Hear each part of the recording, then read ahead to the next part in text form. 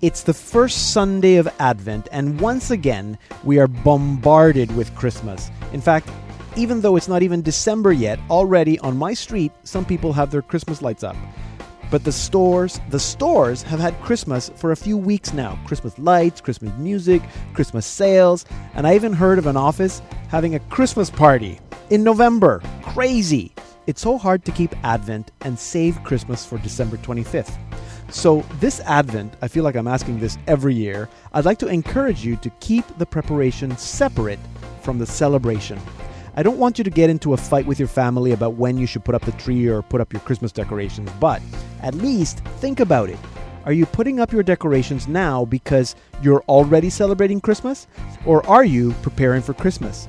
Advent is a time for waiting, for patience, for preparing. The more we dedicate our time to those activities, the more we will enjoy the celebration when it arrives on December 25th. I'll tell you what I started doing a few years ago. I bought new Christmas lights, a string of purple lights and a string of pink lights. So I will light my purple lights for 2 weeks of Advent, light the pink lights for the 3rd week, and then back to the purple for the 4th week.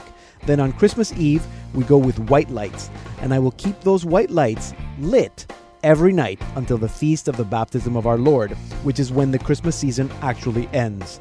That way, we still have lights, but they're Advent lights, and we're making a distinction that the whole neighborhood can see between Advent and Christmas. That's what I'm doing. How are you keeping the preparation separate from the celebration? I'm Deacon Pedro, and this is the Salt and Light Hour.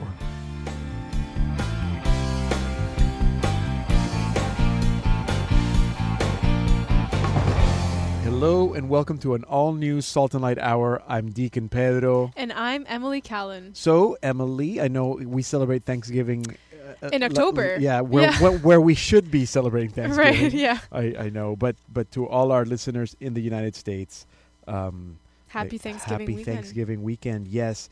And I also want to take the time to remind our listeners that all the shows, if you listen to any interview or any part of this program that you like or you want to share with someone, or you missed part of the show, or you don't know who the artist was because you caught the interview halfway, where do they go, Emily?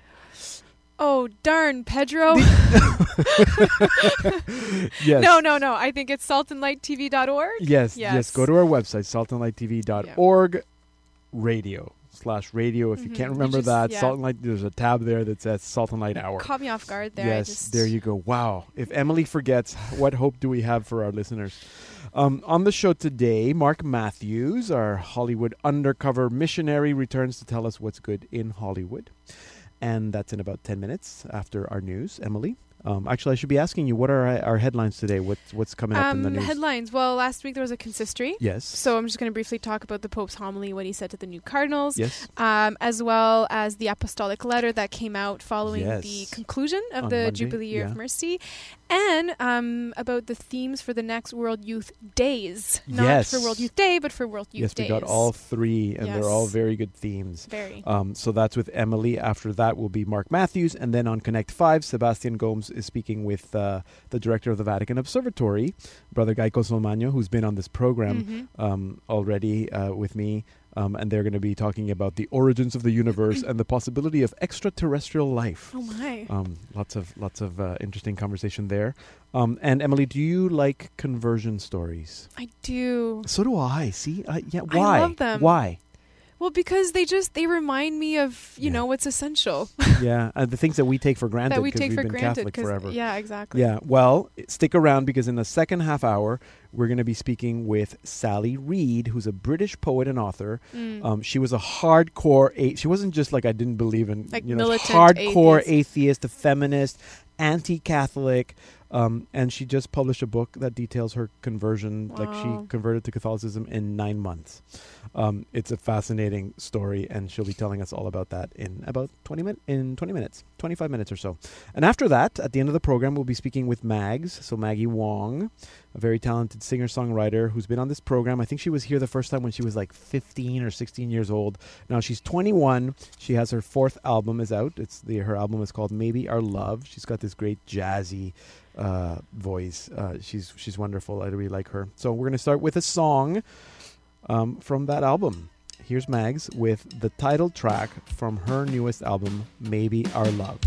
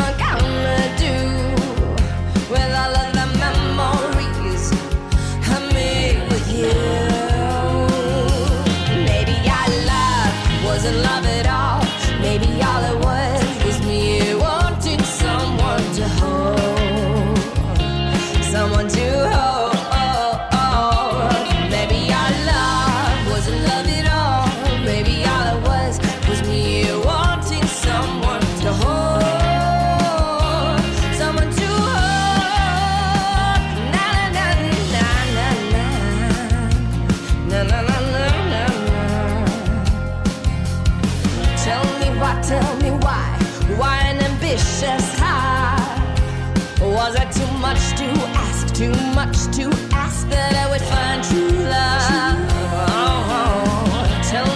Tell me why am I this way? So don't do without your sick treatment. My heart was okay. Maybe our love wasn't love at all. Maybe all it was me wanting someone to hold, someone to hold. Wasn't love at all. Maybe all it was me wanting someone to hold, someone to hold. And baby, our love,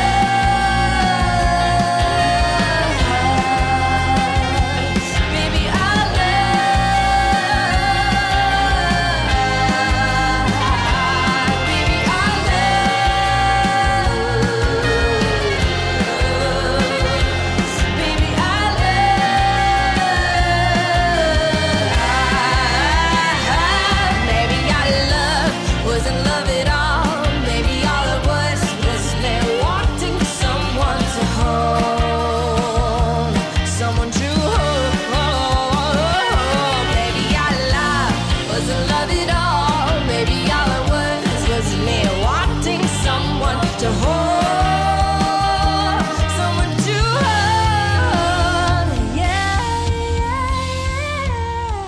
That was Mags with Maybe Our Love from her new album of the same name. And we're going to be speaking with Mags in our second half hour. But first, Emily is still with our news. Busy weekend. I guess last weekend. Last weekend, yeah. And I mean, that's kind of where everything is coming from, only because it was so huge. I mean, we just finished a year of mercy. Mm-hmm. You know, so it's not something that we'll easily forget. And as the Pope said too in his speeches last weekend, that it's not over. Right, exactly. It's not over. Yeah. So last weekend, he on the Saturday, so on the eve of the closing of the Jubilee Year of Mercy, he created 17 new cardinals. We spoke about this last weekend in our other show. So the cardinals got to receive their titles. So usually each cardinal is usually given a Roman church or put in the charge. A Roman church is put in their charge. Titular parish. Yeah. Exactly, a titular parish. Yes. They also got to go with the Pope to pay a visit to Pope Emeritus Benedict XVI. Yes, that's right. Yeah. Which I think was a very special moment, and got to pray briefly together. And so during the consistory, which wasn't a mass, it was just a ceremony, the rite of creating these new cardinals, the Pope did give a homily. And so I guess technically it's not a homily if it's not a mass, maybe. Well, they called it a homily. They call it a homily. And there's other moments where they call it a homily when there's no mass. Yeah, I don't know. Maybe one of our listeners would be like, well, yes or no. I don't know. I wonder. I mean, anyway, it's a liturgy, it's a right? sermon. It's some kind of a, yes. A sermon. The Pope spoke. The Pope spoke. Exactly. And the key element was that he spoke of polarization and exclusion, and how basically there's a danger of this even within the church. He says usually our natural reaction when we have enemies or opponents or people that we disagree with or that are different from us is to, we tend to react, and maybe want to kind of show lack of mercy in other ways. So he's saying, our reaction should actually be the opposite of what is natural, to be merciful even as your Father is merciful. And he says, even within our communities, between our priests and, in our meetings, this virus, he calls it, of polarization and animosity permeates or can permeate our way of thinking and feeling and acting. So he continues saying, we are not immune from this, and we need to take care lest such attitudes find a place in our hearts, because this would be contrary to the richness and universality of the church. And he says, which is tangibly evident in the College of Cardinals. Mm-hmm. So then the next day, he closed the Jubilee Year of Mercy, and a document was released the day after this rite of the closing of the holy doors, called Misericordia et Misera, so an apostolic letter. So usually before the opening of a Jubilee year, there's always like a message from the Pope or a letter, and then at the closing as well, there's always something to kind of like a letter, an apostolic letter, exactly. So Misericordia et Misera, so mercy with misery, exactly. And so he starts by describing the story of Jesus with the adulterous woman that was going to be stoned. Exactly. Yes. And so, the Holy Father says this was a moment where, after everyone had gone, kind of giving up on stoning her, after what Jesus said to them. Well, who's left is Jesus, who is mercy, and then the woman misery. Right? So, and so this is how Jesus is with us. We are left with his mercy, and so the document is about a 10-page letter, and he says, just because we're closing the doors and just because we're coming to the conclusion of this great year, it doesn't mean that we need to stop practicing and seeking out mercy in all of our contexts and relationships. Another thing that came out as well, there were 3 other things. He spoke about the priest's ability.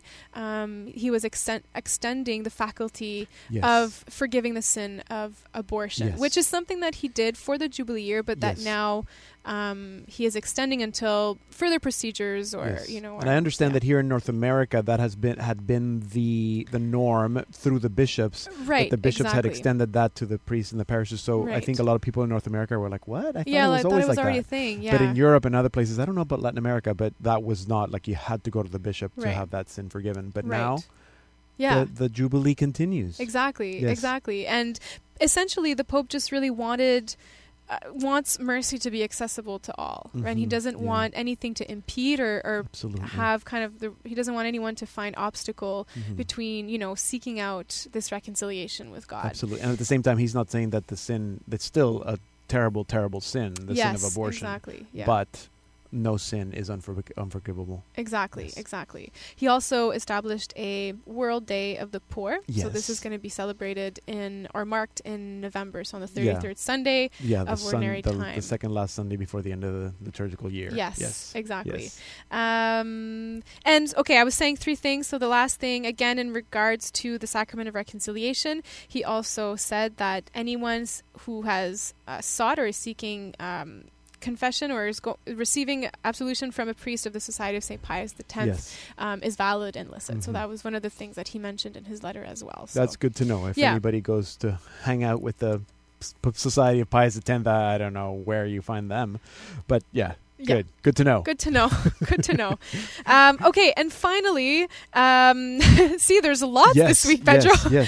Okay, so finally the World Youth Days. So as we know, there's always this like pilgrimage itinerary, like a spiritual journey that we get to kind of go through on our way to the International World Youth Day. And so, as we know, the next one is in Panama in 2019. Yes, very good. Very important to mention that. And so up until that point, every year there's a different theme for the World Youth, which is as a day and usually celebrated in each diocese in their own particular way. And so for this year, I'll just kind of go through each of the themes. There are 3 of them, and they're all Marian themes. And so the first one is the Mighty One has done great things for me, and holy is his name. So that's 2017. That's 2017.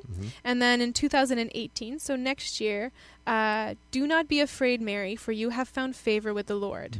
And finally, the theme for the 2019 for Panama is going to be, I am the servant of the Lord, may it be done to me according to your word. And just so that you know, because I have the scoop, I spoke with the Archbishop of Panama several months ago, and he was telling, actually, I spoke to him in Krakow, and he said, I think that our World Youth Day needs to have a Marian flavor, but I also wanted to have something to do with vocations. And if you look at that theme, it's exactly it. It's Mary, I am the servant of the Lord, be it done unto me according to your will. So Mary and vocations. So that's something to look forward to for World Youth Day 2019 in Panama. Yeah. I'll see everybody there. Okay, Emily, thank you very much. You're welcome. Be sure to watch Emily on Vatican Connections every Friday at 8 p.m. Eastern on demand at saltandlighttv.org and also on your Roku channel.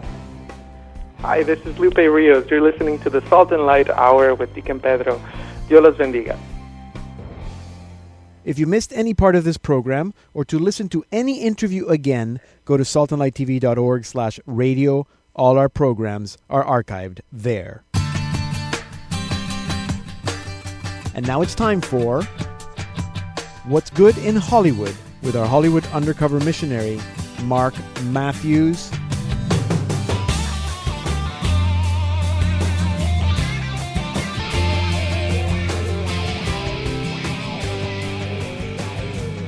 Mark. Hello, back. Pedro. Hello. Thank you. Always a pleasure. So I have this question. Why is everybody in Hollywood so weird? That is a great question, and it's honestly one that I have not stopped asking myself since I moved to here 10 years ago. Crazy. And I actually wanted to talk about that today. How funny that you asked. Funny. I've thought about this a lot. And there are a lot of reasons and a lot of gray areas. But if I was going to try and identify a few reasons, these are the reasons that I would give. So the first one is that many people here are divorced from their faith. You know, it's a very post-Christian world. And if I would ask, say, for maybe the biggest main reason for people have left the faith, and I mean, we know there are many reasons, I would say money. Really? There is so much money in Hollywood and in particular Los Angeles. We've all heard about how much money, celebrities get paid. And LA is a big business center. When I first moved here, I couldn't believe how much luxury real estate there was in the area. Right. I was just like, who lives in all these houses? Yeah. They're just $1 million mansions everywhere. Wow. So when we have all these worldly things to kind of like, fill our time, it's easy to distract ourselves from faith. But St. Augustine said that our hearts are restless until they rest in you, O Lord. So people end up doing a lot of kind of crazy searching along the way. Yeah. So number one is money, I would say. Money and lack of faith. Okay. In general. Yeah. The second one, which I think is kind of an interesting trend that has always kind of interested me or baffled me a little bit, is what I would say is Gnosticism. Okay. And Gnosticism, the actual definition of it, it's a group of ancient heresies that stress escape from this world through the acquisition of esoteric knowledge. The key being is that, someone has some special bit of knowledge that's going to sort of like bypass salvation. That's going to make it easier. Okay. And you see these kind of trends all the time. So Oprah is talking about it on The Secret. Some crazy Protestant sects have it as name it and claim it. Basically, they just you pray the exact right thing, God will give it to you, kind of like a wizard. Yeah. And I even kind of point the finger, say at someone like Mel Gibson too, who, praise God that he's sort of Catholic, but he was part of like a breakaway Catholic sect. It's just kind of like, anything that's traditional and normal, like, no, they can't have got it right. We've got to go for something different and crazy. So the translation is basically is that I think everyone wants a shortcut to salvation. And the thinking is, the known ways, the wisdom of the saints, couldn't possibly be true. Right. So I count that as, and ultimately I think it's pride that motivates this Gnosticism. Mm-hmm. Next one I would say is the breakdown of the family. You have to remember that California was the epicenter of the sexual revolution, hippies, free love, all that kind of stuff. Yeah. And after that hit, there was, skyrocketing divorce rates, broken families, all that kind of stuff. And, I meet so many people here that come from broken homes. It's really rare to meet someone who, say, grew up in a traditional nuclear family. And I think quite often that what happens is when people don't get validation from their parents, they go looking for it in other places. And what a perfect place to get validation from the world than in show business, where everyone praises you. So this is a trend, I think, that I see around here a lot as well, too. So, yes, and even, it's funny, there was a quote that's often attributed to Chesterton, but it's actually Bruce Marshall.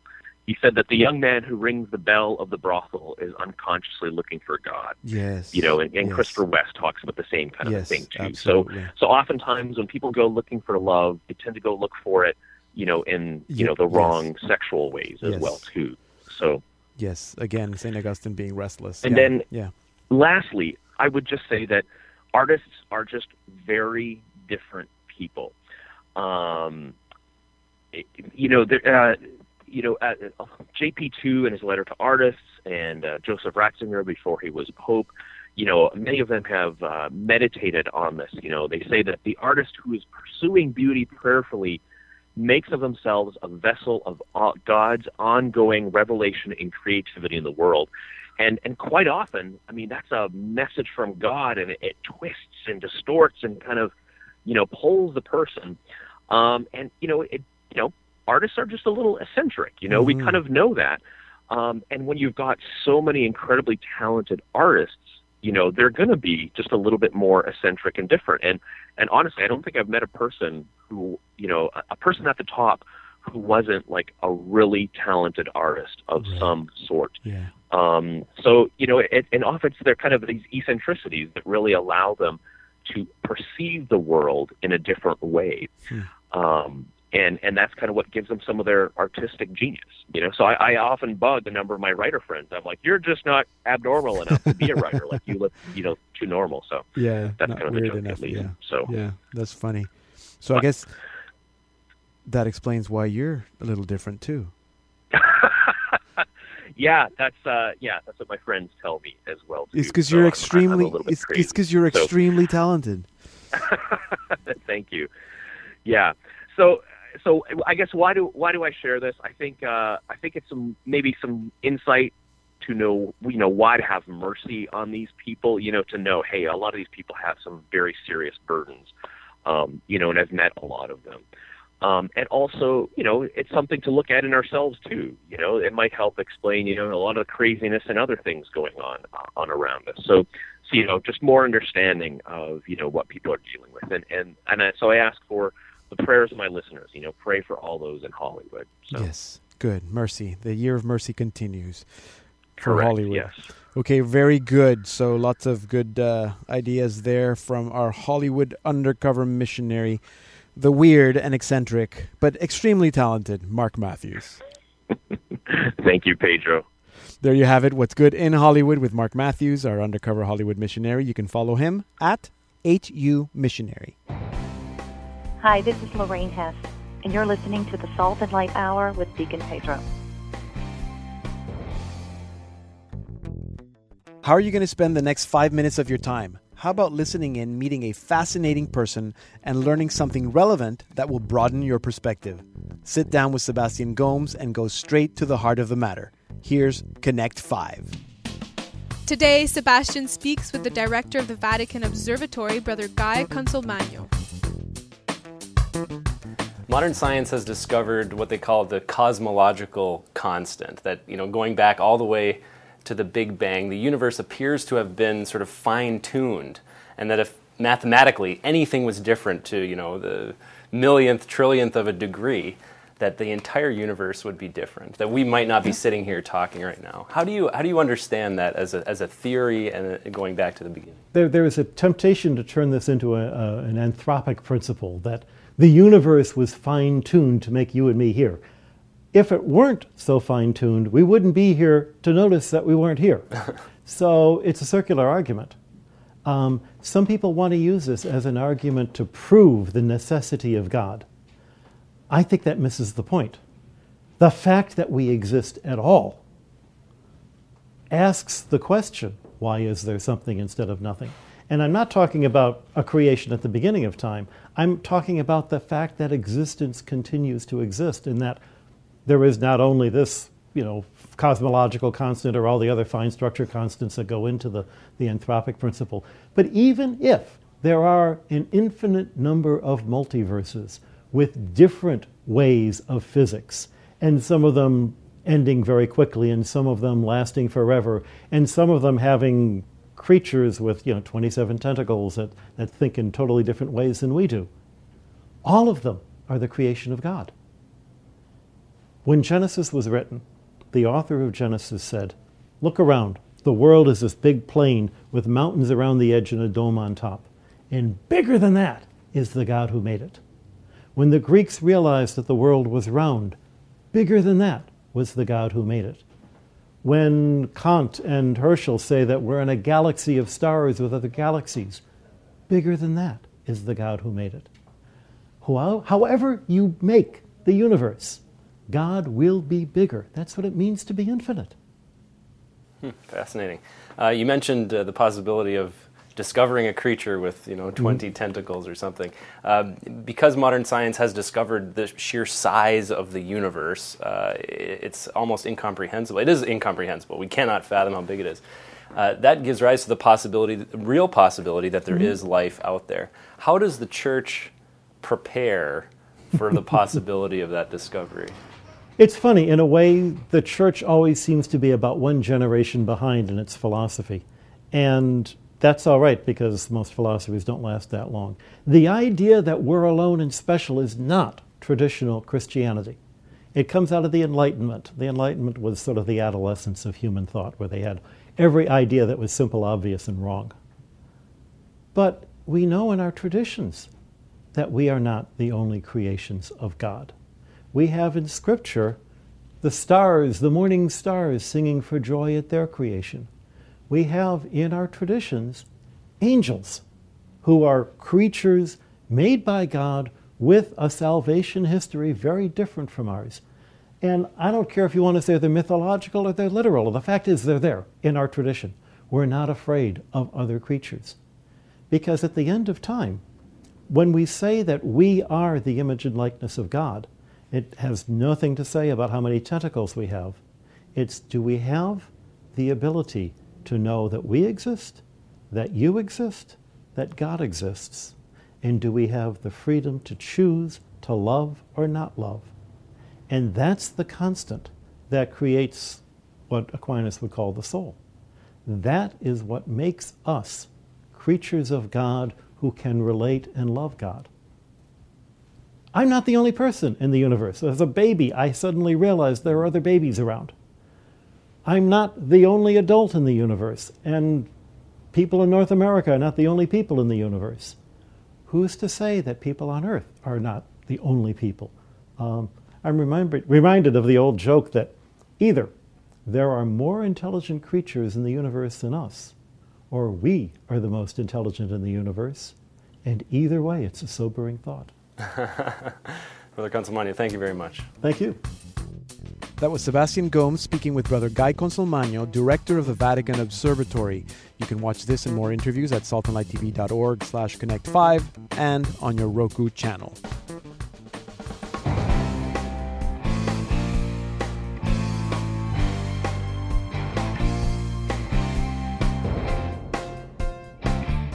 Coming up in our second half hour, a modern conversion story and a featured chat with Mads, so don't go anywhere.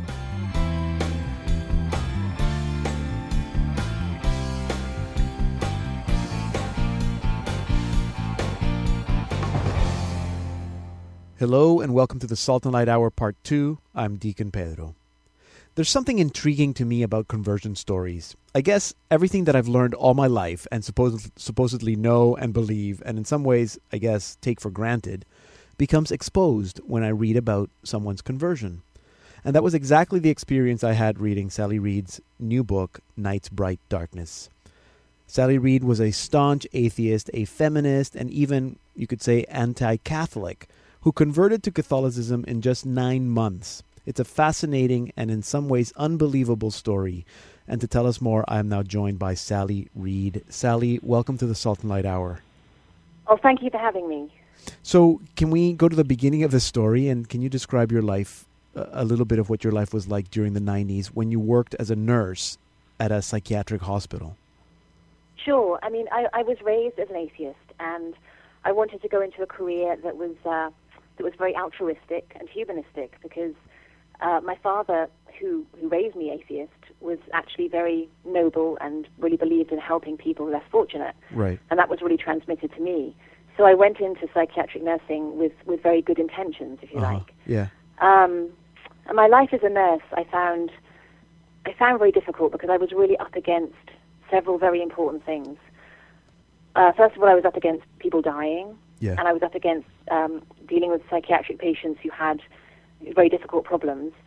And at the same time, I was living in London where, it was post-sexual revolution, and there was a lot of dating and that general, very ordinary these days, culture of dating and hooking up. And right. I found a combination of all that actually made me feel very, very fragile. But I never managed to escape my atheism. I felt very strongly that there was no God, and that only people who were deluded would think that there was. Right, but had I asked you at the time, would you have said that you were fragile? Yeah, I think I would have known that. I knew that because I was involved in a very difficult relationship, because the men, I hate to generalize, but I think it's true to say that in that culture, certainly what I experienced was that men didn't want to commit. So I was very wounded. And because of my job, I was wounded. And I think it's interesting looking back how I got burnt out as a nurse. I had a very good heart. I think I do have a very good heart, but without God in my life, I just became sucked clean of every good intention, if you like, and I just kind of crumbled. Right. And at that point, I knew I had to leave nursing. Right. And then if I can skip ahead, which is something that you do in the book as well, skip ahead to, years later, you're now married, you're living in Italy. That's, I'm sure, a whole other story in itself, just outside Rome or near Rome. What was your life like then, just before you I guess, had that powerful conversion experience? Yeah, by that time I was a published poet, and I was married, and I was a mother. Yeah. So things were much more stable. And yet I always used my poetry as a way of making sense of the world. And by the time I finished my second book, I began to feel that poetry did not make sense of the world, particularly contemporary poetry. So I was at a sort of a crossroads in my life. I was approaching 40. I loved being a mother, but my child was beginning nursery school, and I was beginning to think about my writing again. And I thought that I would write a non-fiction book. Interestingly, actually, I thought non-fiction because I wanted to deal with the truth. I wanted to deal with something tangible. And so I began researching a book with a doctor who I used to work with about women's sexuality. Right. And that, I guess, that was the catalyst in a way that set you on a journey. Even before you were anti-Catholic, you were very anti-faith in that sense, but you were still searching for truth. I really was, and I think that perhaps that's been a character trait with me, that I've always been a searcher, and I've never been satisfied. I've always felt that there was something. I was never aware of the fact I was searching for God, but I think through art and through writing, I was always searching for a way of making sense of things. Right. And so, I was at a place where I think that I was at that point in my life where suddenly I needed something much, much more. Right, and you didn't know. But were you actively you weren't actually saying, well, I'm going to go experience Buddhism or I'm going to experience New Age. No, I because I didn't like religion. I didn't like particularly organized religion. I just thought it was nonsense. Like I really thought it was nonsense. Yeah. And then and occasionally, I say in the book, in London, when I was going through a very bad period, I did once or twice pop into the Quakers. Right. But the reason I popped into the Quakers was because there was no doctrine and there was no hierarchy, and it was just a quiet space to be. Right.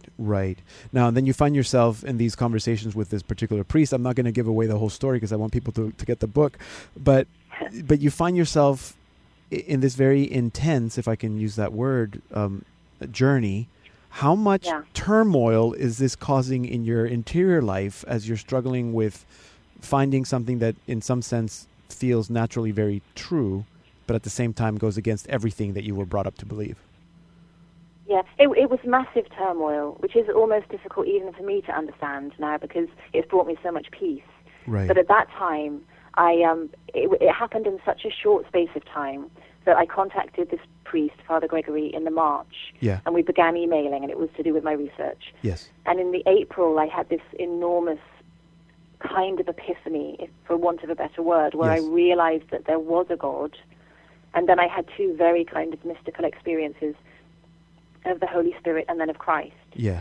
And so this created an enormous, until I found Christ, I would say, these experiences kind of created an enormous upheaval in me that in many ways was enormously positive, but at the same time it churned me up immensely. I couldn't sleep, I couldn't think, I couldn't work, I couldn't write, until I found Christ, and then things settled right down. Although at that point I didn't know that I was going to be Catholic.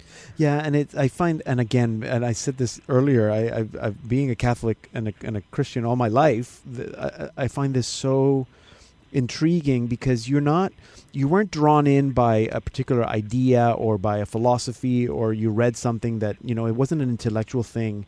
It's almost like your experience was like a St. Paul conversion, that it's a gift that is given to you, like that mystical. It was like, it really was that Christ came and took my heart.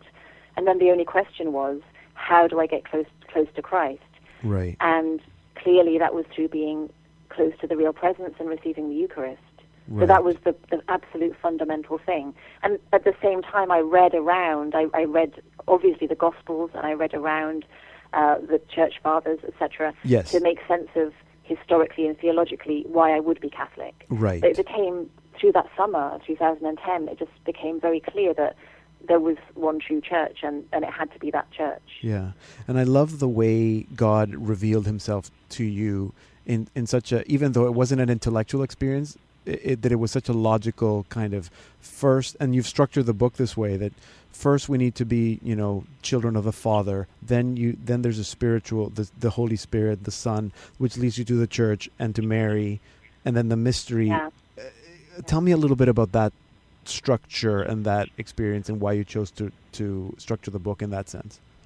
Yeah, well, really, it's almost like I never knew I was going to write the book. I always wondered about whether I should share the experiences. Yeah. Because I wasn't sure. I had to be absolutely sure that it was what I was called to do. And when I considered what had happened to me that spring, I realized that God gave me the experiences in a very poetic way. Like I realized with a shock at the end of that period that God had come to me in the Trinity, the Father, the Spirit, and the Son, which seemed to me so incredible and amazing, because if you'd have said to me pre-2010, what is the Trinity? To be honest, I probably would have stumbled. I don't think I could have answered the question, which sounds crazy, but I wasn't schooled at all in any kind of theology.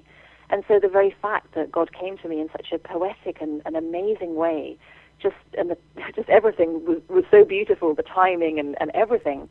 I just thought, wow, God wrote this, and I have to just write it down. Yeah, and not just, and that it was so specific to the Catholic faith, because it doesn't stop with the Father, Spirit, and Son, because it continues with the Church and the Mother and the mystery. Absolutely. And it really is, again, it just kind of blows me away, what happened. Like I say, I wasn't the author of this. I didn't kind of make this up. Yeah. But how it was, as I was searching for Christ through that summer, when I realized I was Christian, I was always knocking on church doors in London looking for a Catholic church. almost in an unconscious way, because I didn't fully understand intellectually at that time the difference between a Catholic church and a Protestant church, in the sense that I wouldn't have known where to find the tabernacle if someone had asked me. All those things are very new to me. Right. But I was always searching for a Catholic church, and every church I stumbled across in London that summer was shut, incredibly. That it just seemed a very strange thing.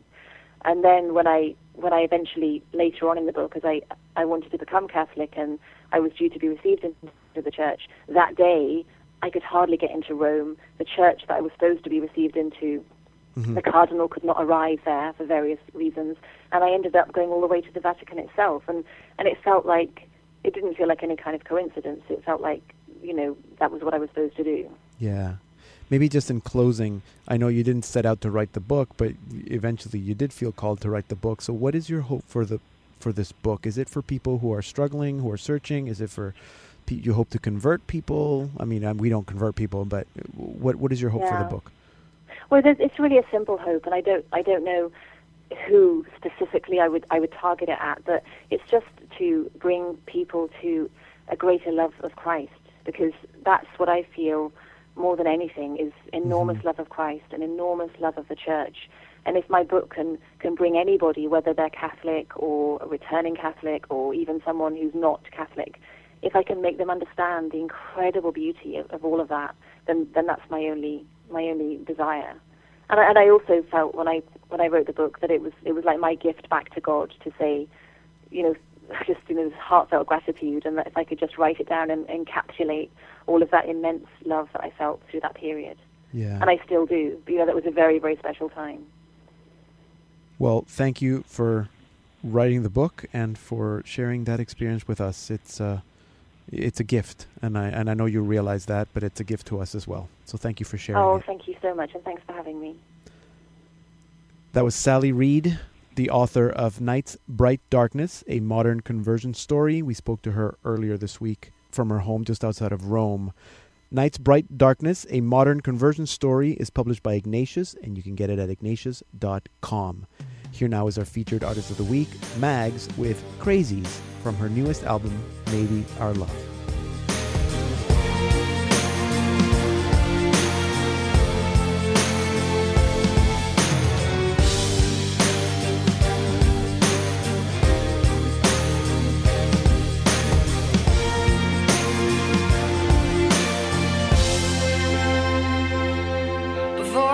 Broke loose, I was working undercover. I had it all together, never ever fell apart.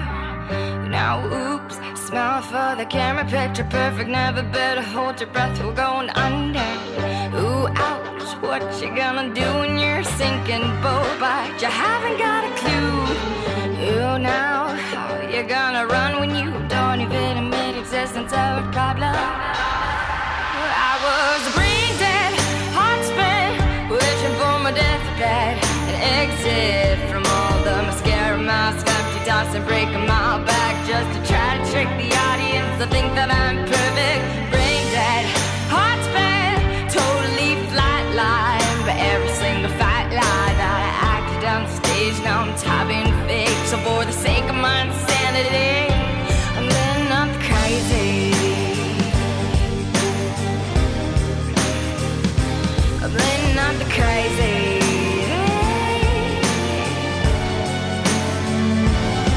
I guess when I prayed, I didn't think that he'd respond, but taking everything I leaned on.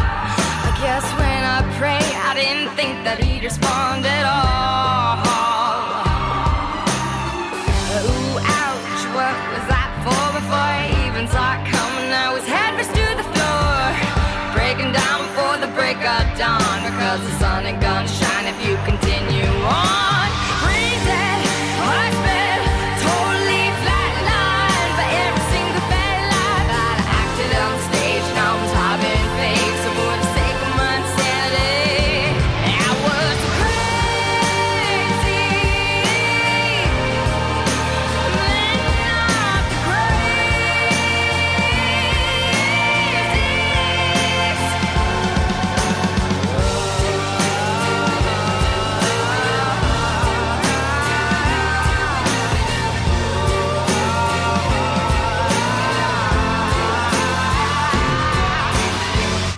That was Mags with Crazies from her newest album, Maybe Our Love. Mags, or Maggie Wong as her parents call her, is a 21-year-old Canadian jazz, contemporary, pop singer, songwriter, and faith speaker. We first learned about Mags when she was 15 years old, when she recorded her first album, this amazing album called Dreaming of Christmas. She has released 3 albums since then. Her latest, which we've been listening to, is Maybe Our Love. And to tell us more, I am now joined by Mags. Mags, welcome back to the Salt and Light Hour. Thank you so much for having me.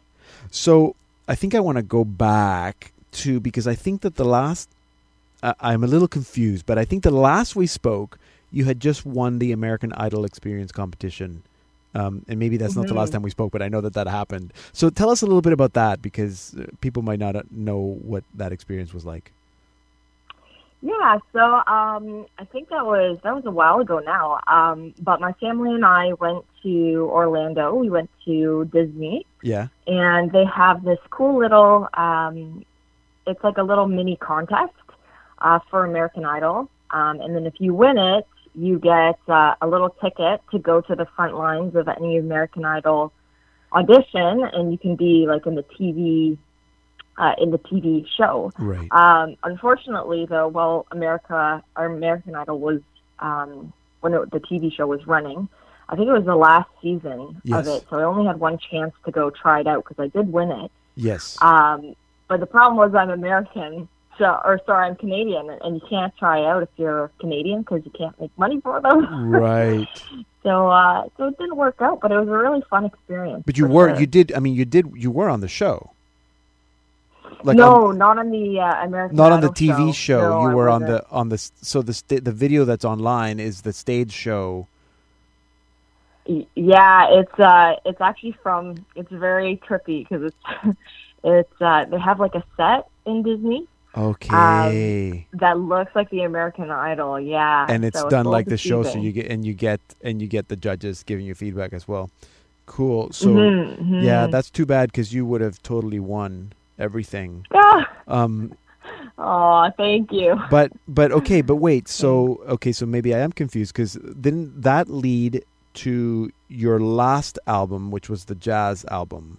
Didn't it? In a sense, that experience.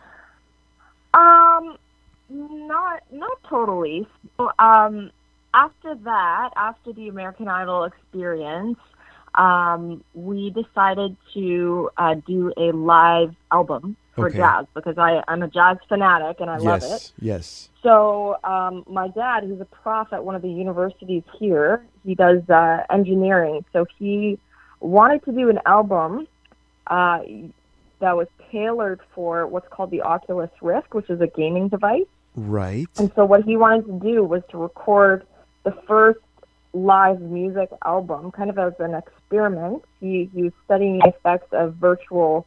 What it does is you put on these goggles or these glasses, and it projects, like you look around in 3D, like what you're seeing is in 3D virtual world. Virtual reality, yeah.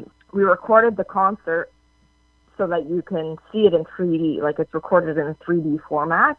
But actually what they were doing the experiment for in terms of 3D was the sound was actually 3D. Okay, that was going to be my next question. So I don't know if you've ever heard of, they used to have these YouTube clips. You could put like an earbud in and they would have, they play different sounds and your brain can locate different sounds around your head.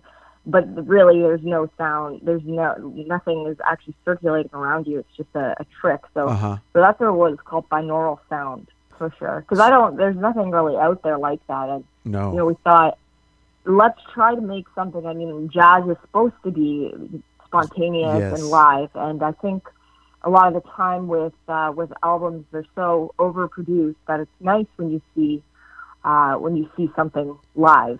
It's nice when you can actually see the mistakes. Absolutely. Yeah. And in this case, people can also watch it. Yeah, that's right. So tell me about this new album, Maybe Our Love, that, again, it's a jazz album, but it's not live. So what would be different about this album for you?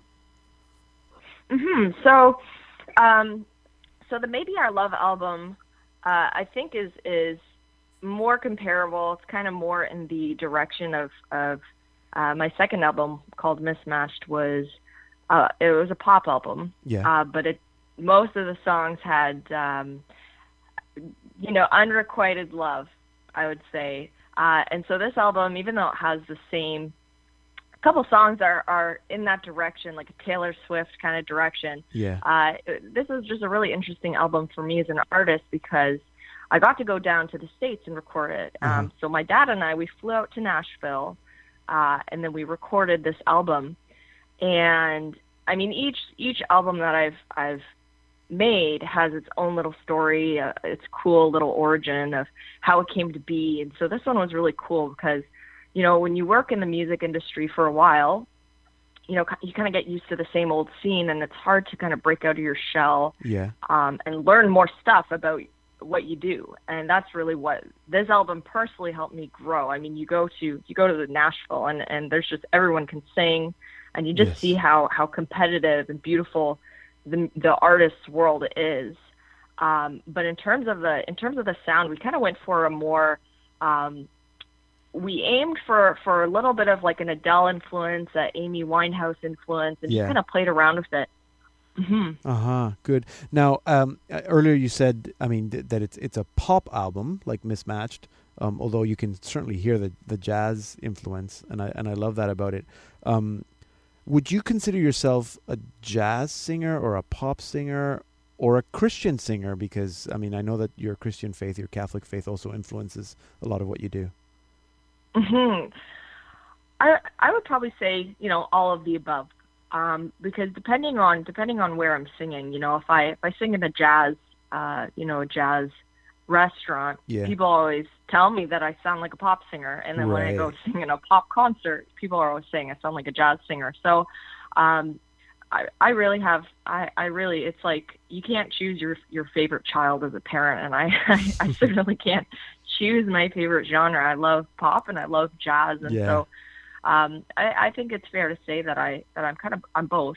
And for the Christian, you know, it's interesting for me as an artist to see, you know, when I go into concerts that are secular, it's tough to go in there stating you're a Christian artist, because I don't want to turn people off of listening to any sort of, you know, Christian messages within the songs. And so my dad and I long ago decided, you know, instead of branding yourself as a Christian artist purely, so I don't go by a Christian artist, but I do consider myself a Christian artist. Just in the sense that no matter what I do, no matter the type of gig I do, I'm always like a missionary trying to convert people no matter what. So it's hard to say. I mean, publicly, no, not depending on the crowd. You could see me as Christian or not Christian, but always my goal is to always be ministering to the people I sing for. Yeah, and I think that depending on, you do have songs where I would classify them as secular songs, but you can tell that there's a worldview there's a Christian worldview. Now, I do know that sometimes you go and do, I mean, you sometimes, I don't know if you can call yourself a faith speaker, but you do a little bit of that. So in that context, you would be, if you're invited to do a keynote or a talk, you could do praise and worship. Like, do you do that as well? Yeah. So I have been, I think over only the past couple of years, I've started to do this. Was talk more on like chastity to the Catholic realm. Okay. And it's great because the new album has, you know, Dang Boy, if you listen to the words, and Maybe Our Love. It's all a bit complainy, to be honest. Yeah. But I love using those songs as a template when I talk to kids, because I think kids really, sometimes they don't want to be preached at. Sometimes they want, first and foremost, someone to sympathize with them, that, you know, even though I'm Christian, you know, I still struggle with finding love just like everyone else, you know, and it's tough to find people who are going to be honest with the struggle of finding love. You know, it's not easy, it's not perfect. Yes, no, that's good to know. And we know I'm not going to let you go before saying here publicly that you found love yourself, because you just got married literally 2 weeks ago. So congratulations on that, Maggie. Thank you very much. Thank you. Anyway, it's definitely a prayer answered. I met him at my prayer group. Yeah. So kudos to Mother Mary for putting us together. Yes. Good. But yeah, definitely patience pays off in the long run for sure. Okay, well, very good. Nice to talk to you. Thanks for the album. I hope that more good things are coming down the pipes. And again, congratulations on your marriage. Thank you so much, Pedro. You can learn more about Mags and purchase her latest album at her website, magsthesinger.com. Here now is Mags with Dang Boy from her new album, Maybe Our Love. Dang boy, you sure are beautiful, so wonderful, simply incredible, darling. Dang you for making me fall for you, 'cause I fall for all you do. Cannot stop loving you.